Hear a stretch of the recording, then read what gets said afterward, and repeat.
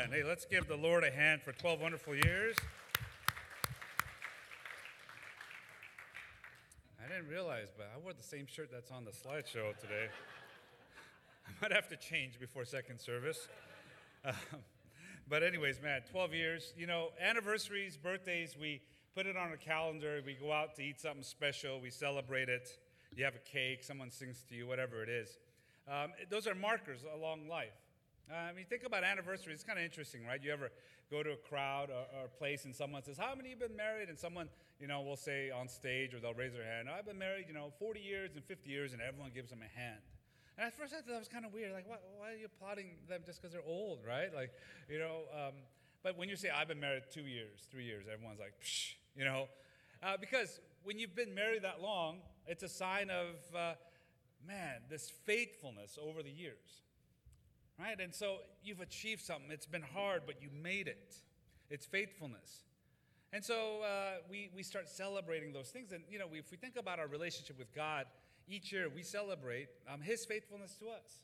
Just as a couple that's been married 50 years or 40 years, and we might applaud them, now we applaud God for another year. Another year has gone by at church. Another 52 Sundays of people setting up, breaking down, preaching and teaching and all of these things. And I thought, what a wonderful time. What a special time. And there's so many people to thank. God is so faithful to us. When we started our church 12 years ago, and I have fond memories. We all have fond memories of the beginning, right? When our kids were born, or our wedding day, or the first day of our church. And I remember I couldn't sleep and getting up at 5 a.m. way before the alarm and walking around my neighborhood just praying. God, like, I was kind of thinking, what do I get myself into? What if no one shows up, and that kind of prayer. And people showed up. And I think about that. I think about the praise team we put together back then. I remember telling Pastor John, I said, you're in charge of praise. And we didn't have enough musicians. We didn't have people that knew. So he had to, teach people how to play bass on Thursday, and they would play on Friday. And, I said, hey, whoever's good, just tell the sound person, make them loud. Whoever's bad, make them real quiet, And, we did praise in that way, and people started coming. And then people within church were getting married, and, there were babies. Now they're growing up, and they're, talking with me. And it's still a wonder. I'm like, you're talking to me, right? I remember when you were just a figment of our imagination. Even along the way, we've had so many monumental things. Some of the pictures you see here is of our Irvine campus, and we celebrated there last week, so I could kind of just be there the whole time and celebrate it. 7 years. So 7 years ago, I still remember when we finally said, let's start something in Irvine. Crossway's vision was to reach Orange County to be gospel-centered and to as many as possible. And so we thought, we had 2 small groups meeting there. Let's start a multi-site, and let's go to Irvine. And that was very stressful as well, but we sent away about 30, 35, 40 people and these were the committed people, right? And we're friends, some of you are friends with them. And they went to go and start this. And then we had, our biggest worry, I remember talking with Pastor Sam, and who's going to fill all these gaps? But, so everyone here just stepped up. And God was so faithful. People stepped up. God was sending people. People who weren't serving started serving. People who were serving started leading. And it was seamless. And now in hindsight, I look back and I said, man, what if we didn't do it? I can't imagine the wonderful things that God has been doing if we didn't go out and reach out and do these things. And, our pastors, Pastor Sam, Pastor Paul, Bobby, John, Chris, Sue, Christian, James, April. April made these backdrops, and the design, right? You guys saw that bulletin cover. If you look at it, there's a little bit of meaning behind it, and all of them. They're not just stock photos we take and just add something, but April comes up with it and puts it together, and she made a big photo booth outside too, so you'll see that, and it's really nice. But just the dedication that's been put in, and the prayers, and all of our community group leaders hosting, loving, caring. We're just so grateful for everyone. And in the 12 years, and especially last several years, there's been also the peaks and there's also the valleys of life. And people losing loved ones, people going through hard times, disappointments in life. But one of the things about the church is we walk through this together. We have God with us, and we have each other. And that has been one of the joyful memories of the church as we think about this. And it is easy in our day and age to kind of get disillusioned, to be discouraged when something goes bad. And I hear people sometimes in the church even ask, gosh, why is this happening to me? Is God really there? Does he really care for me? And these are thoughts and real questions that we have. And as we continue our look at this idea of finding contentment in Christ, we see this passage. We can't help but to go to Philippians chapter 4. I can do all things through Christ who strengthens me. We're going to look at that. The most misquoted, out of context verse in the world. Athletes wear it and they put it and they get tattoos and they say, that means I could dunk or I could play football or I could win my MMA fight because I have this tattoo. But it doesn't mean you could just do supernatural things for yourself. Actually, it means you could do something even greater. You could find contentment regardless of your circumstances. In our day and age, we love and we worship power, beauty, youth. And so those images that are there, and we see them often everywhere, and it's a lot more in these days, and we say, well, that's the ideal, that's the goal. And so the compliment, after a while is, man, you look so young, right? You're getting older when someone says, boy, you look so young, and they try to compliment you and make you feel good. When you're younger, it's kind of nice when someone says, oh, you look so mature. I thought you were a senior, not a freshman, and you're kind of happy about that.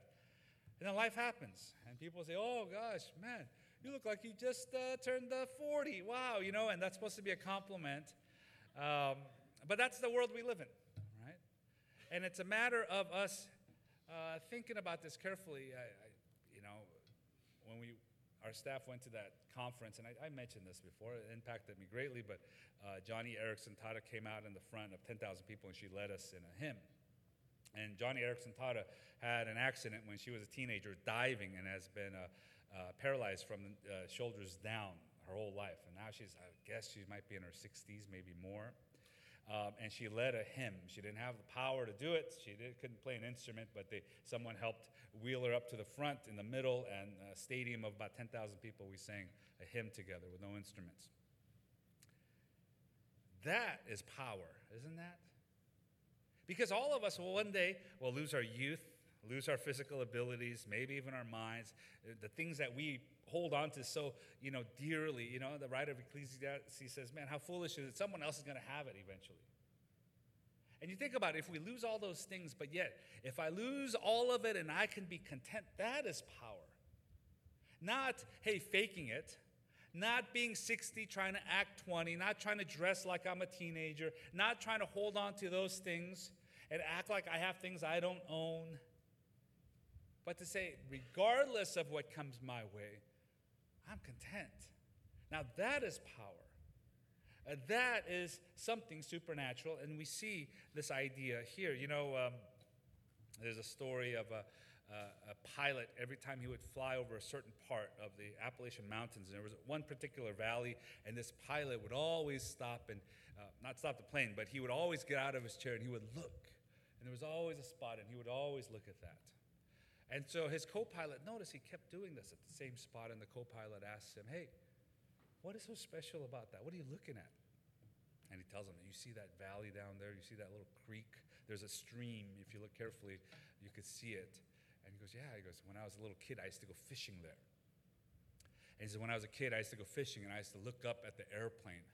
And I used to see airplanes fly by. And his dream as a kid was, oh, man, if only if I could fly a plane. Like, if only if I could be up there and fly a plane. That's my dream. And he goes, you know what? It's funny. My dream now is if I could just sit down there and just fish and rest, right? I mean, isn't that contentment? Grass is greener on the other side. It's something that is so slippery. The Puritan pastor Jeremiah Burroughs, English pastor, 400 years ago, had written a little book about contentment, and he titles it, and he calls contentment the rare jewel of Christian contentment, the rare jewel. It's hard to find. It's hard to have. And we could maybe even trick ourselves into it. But to actually say, I'm content regardless of what life brings my way and what God gives to me, he said it's a rare jewel. Most people complain, most people dream, most people compare. They say, well, he has this and she has that. If only I could be this, and if only I could look younger, if only I could have these things. And whether you are a teenager or you're a parent of a teenager, we all struggle with this. You know, the tycoon Rockefeller was once asked, how much money does it take to make a person happy? As one of the richest people in the world. And he jokingly replied, just a little more than what you have, right? And they all laughed about it. But isn't that so true? Just a little bit more.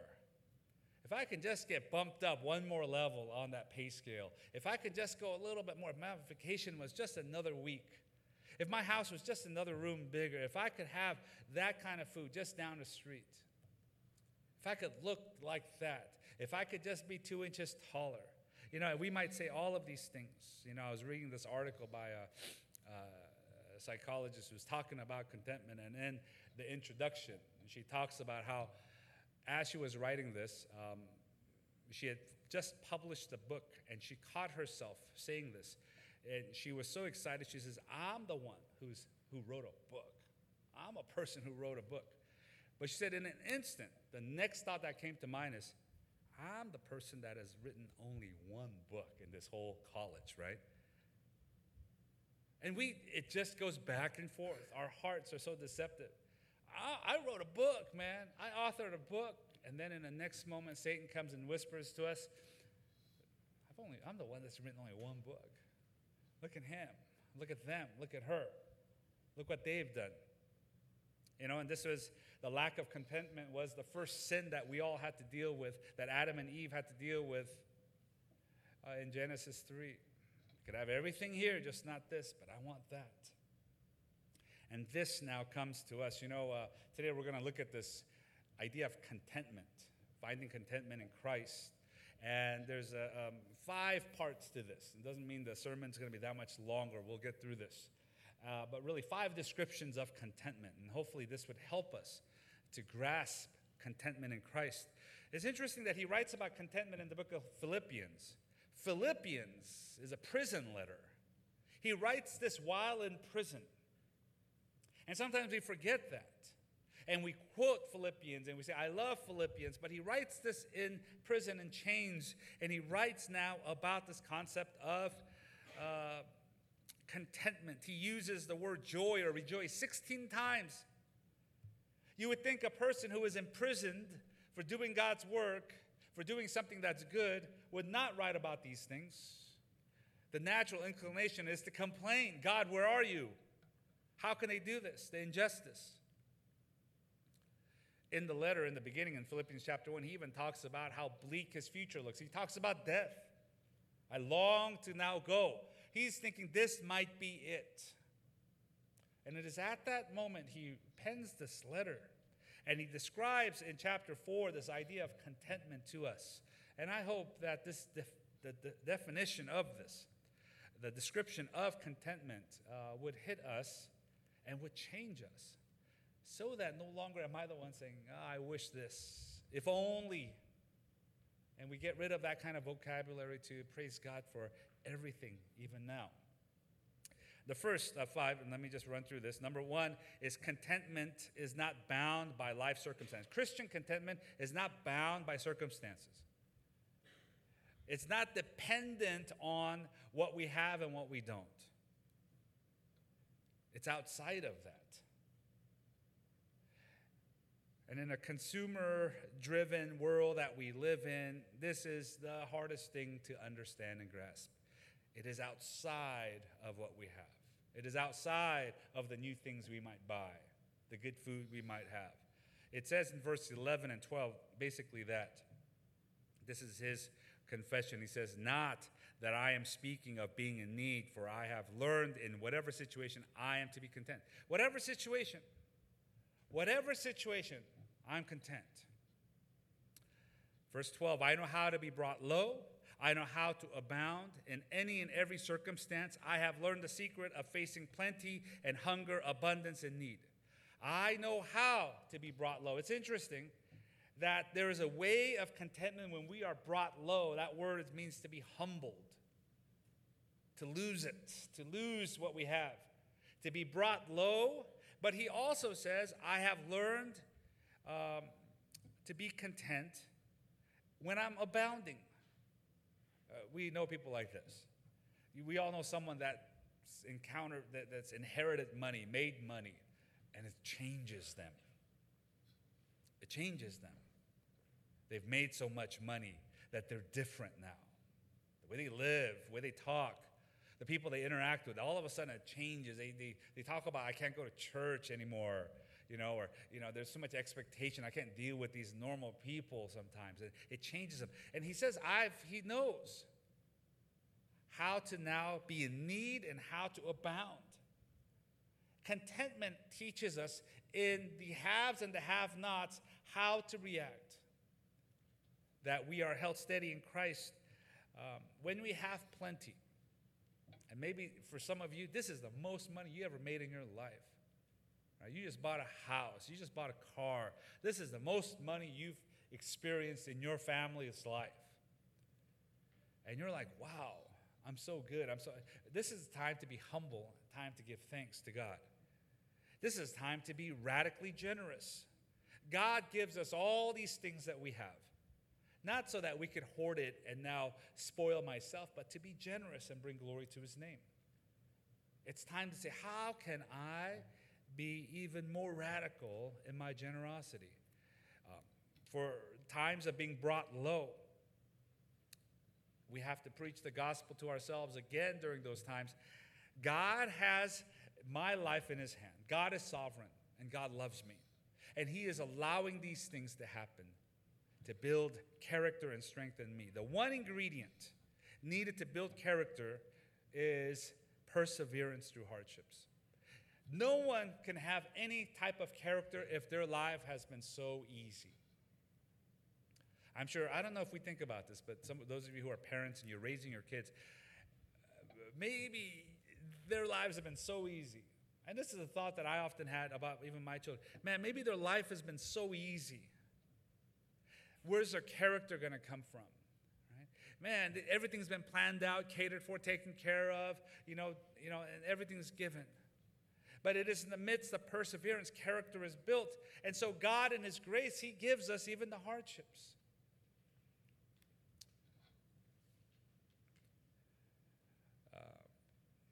So the setting, the circumstances do not dictate the joy for a Christian. There are two instances that come to mind, two pictures that come to mind when I think about this. One was some of us were there, but right after the earthquake in Haiti, we got to go.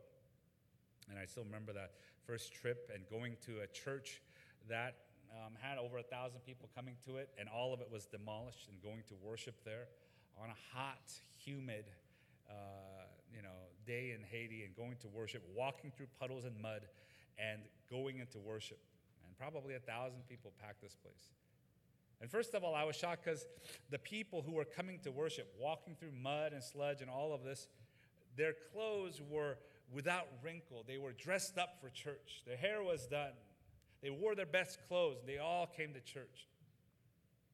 And during that time, the electricity would cut in and out and in and out. And so all of a sudden, we're in the middle, the service was probably 2 hours long, right? And in the middle of worship, we're singing, and then it would just cut out. But at that moment, you could hear the 1,000 voices singing in their language, worship to God. And I was just blown away watching them worship. It was so hot in that place. I remember they gave us, Americans, they gave us one fan. It was rotating back and forth. And, you're like, oh my gosh, how can we do this? The second setting I remember was when I served for a little while as a volunteer chaplain, and I got to go into the first chapel service I got to go to on a Saturday afternoon. I went, and we had all the regular guys. These are the leaders, and they get excused early to come to chapel to pray and prepare. And we had a chance we would gather in the front, and we would hold hands, and then they said, we're going to start by singing. And I still remember they were singing Shout to the Lord, right? We all know that song. about 15 guys in a circle. They were singing so loud.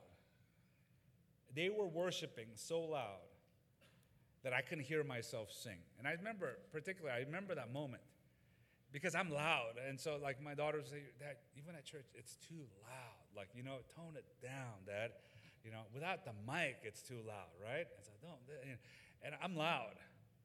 And they sang so loud that I couldn't keep up. I remember thinking, what are they shouting to God and celebrating for? How can they do this? And it's the faith that they have, regardless of what we go through, regardless of what situation we are in. And for some of us, man, this last year has been a wonderful year. So many things I want to put on Instagram to let everyone know how great it is. For some of us, it's been a difficult year. Just want to get away from everyone. It's been so tough. But God is the same, and he gives us all of these things. The second truth about contentment is it is enhanced, it is better, it is experienced better when we are all together.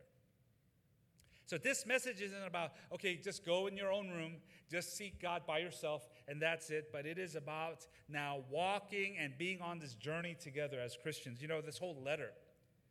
And we can go through all of chapter 4 and look at this. But he's basically writing a letter thanking the Philippians for giving generously to him to use for other churches. It was about money. And he was saying, boy, your generosity was so good. And he says in verse 10, for example, I rejoiced in the Lord greatly that now at length you have revived your concern for me. You were indeed concerned for me, but you had no opportunity. They are now reviving their concern. They care. And so he's writing about their generosity, and they're caring for him, and I'm sure they're writing to him about their prayers for him. And there is this idea of doing life together. There was a Time magazine article, and it was on the concept, the topic of contentment. And it asked this question about contentment, and it simply said, what's the one factor that brings contentment? And the main factor, they said, is if you could have 10 friends in your life, 10 people you could call friends, he says those people, your level of contentment is that much higher. It is something about that. And so when we gather in the church like this, it's not for someone that has something new to learn. It's not the smart guy can't come to a church and say, I've heard it all. I'm smarter in the Bible. There's nothing else to gain or learn. Forget it. I'm not going to go there. It's not just a school. It's a place we have fellowship. It's a place that we learn and grow together in this way. And so by you showing up, you benefit. By you showing up, you benefit others. Don't neglect others of yourself. You have something to offer as you sit in the circle together. Thirdly, contentment, this Christian contentment is learned. He says it twice, right? In verse 11 and 12, I have learned in whatever situation. Verse 12, I have learned the secret of facing plenty. I have learned. It means it's not innate. It's not like you're born with it. It's not a personality trait. Christ teaches us this. The word learned is the same root word as disciple. Disciple that we use often in the church. A disciple is a learner. So sometimes if we've been in the church, you think of discipleship as learning something new.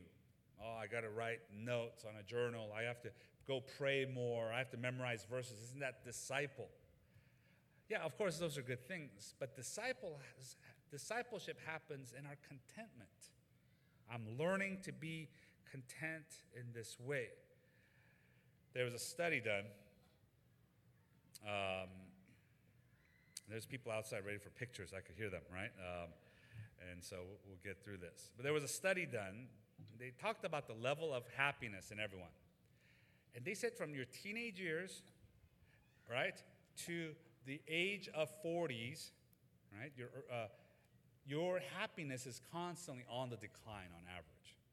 Right, so those of you who aren't in your 40s yet, you're like, yeah. Because, your teenage years, you're thinking, I'm going to rule the world. Life is fun. Life is great. I'm healthy. I'm not worrying. And then, bills and jobs and this and that and more bills and then kids. And then it says your happiness declines. But there's a magic number. At the age of 46, it plateaus. Right? Pastor Sam's 46, I think, right? So It plateaus. All of a sudden, it plateaus. It no longer gets worse. Because you say, boy, this is it. And then from age 46 till God takes you home, it starts going back up, right? It starts going back up. The happiest age that a person is at the age of 74, they say. At the age of 74. It just keeps going up till 74. And then after that, I don't know. They just stop the study, all right? I'll leave it at that. But it's a process of learning it. And so maybe you say, I've been like this. I just kind of complain about things. That's who I am. No, you could learn it. Christ is teaching you these things. And number 4 is this contentment. It's described as a secret because the world doesn't understand this. Everyone else says, boy, I need to find it in my circumstances, where I live, what I do. But it says in verse 12, I have learned a secret. And the secret is found in Christ. There's a report then called the World Happiness Report, right, by the United Nations.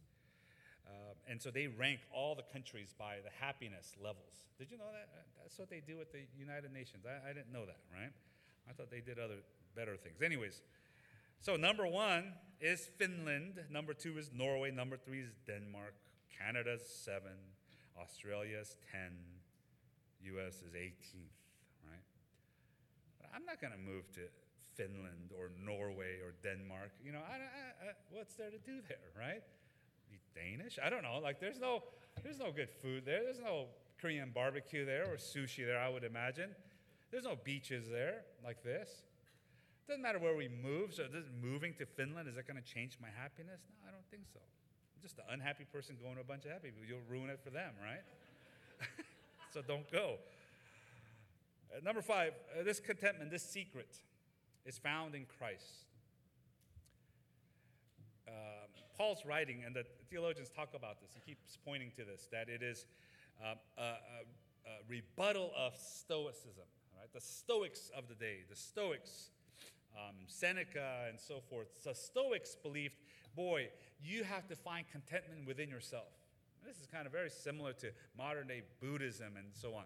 You have to find it within your circumstance. I got to find my happiness within.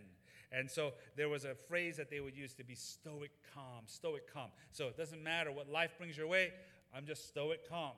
I found it within. But what he is saying, and Paul is saying in the face of these people who would believe something like this, is no, it says you cannot find it in yourself. You find it outside of yourself. It is a foreign place you have to go. It is Jesus Christ who now gives it to you. And so that verse that is so misquoted, I can do all things through him who strengthens me. Through him, in him, I have strength so that I can say, doesn't matter what life was like, what I was eating yesterday, what I did, what other people are doing, where I live, I am content in him. It is found outside of us. We are terrible sources of joy. I have days like this, you get moody for no reason, right?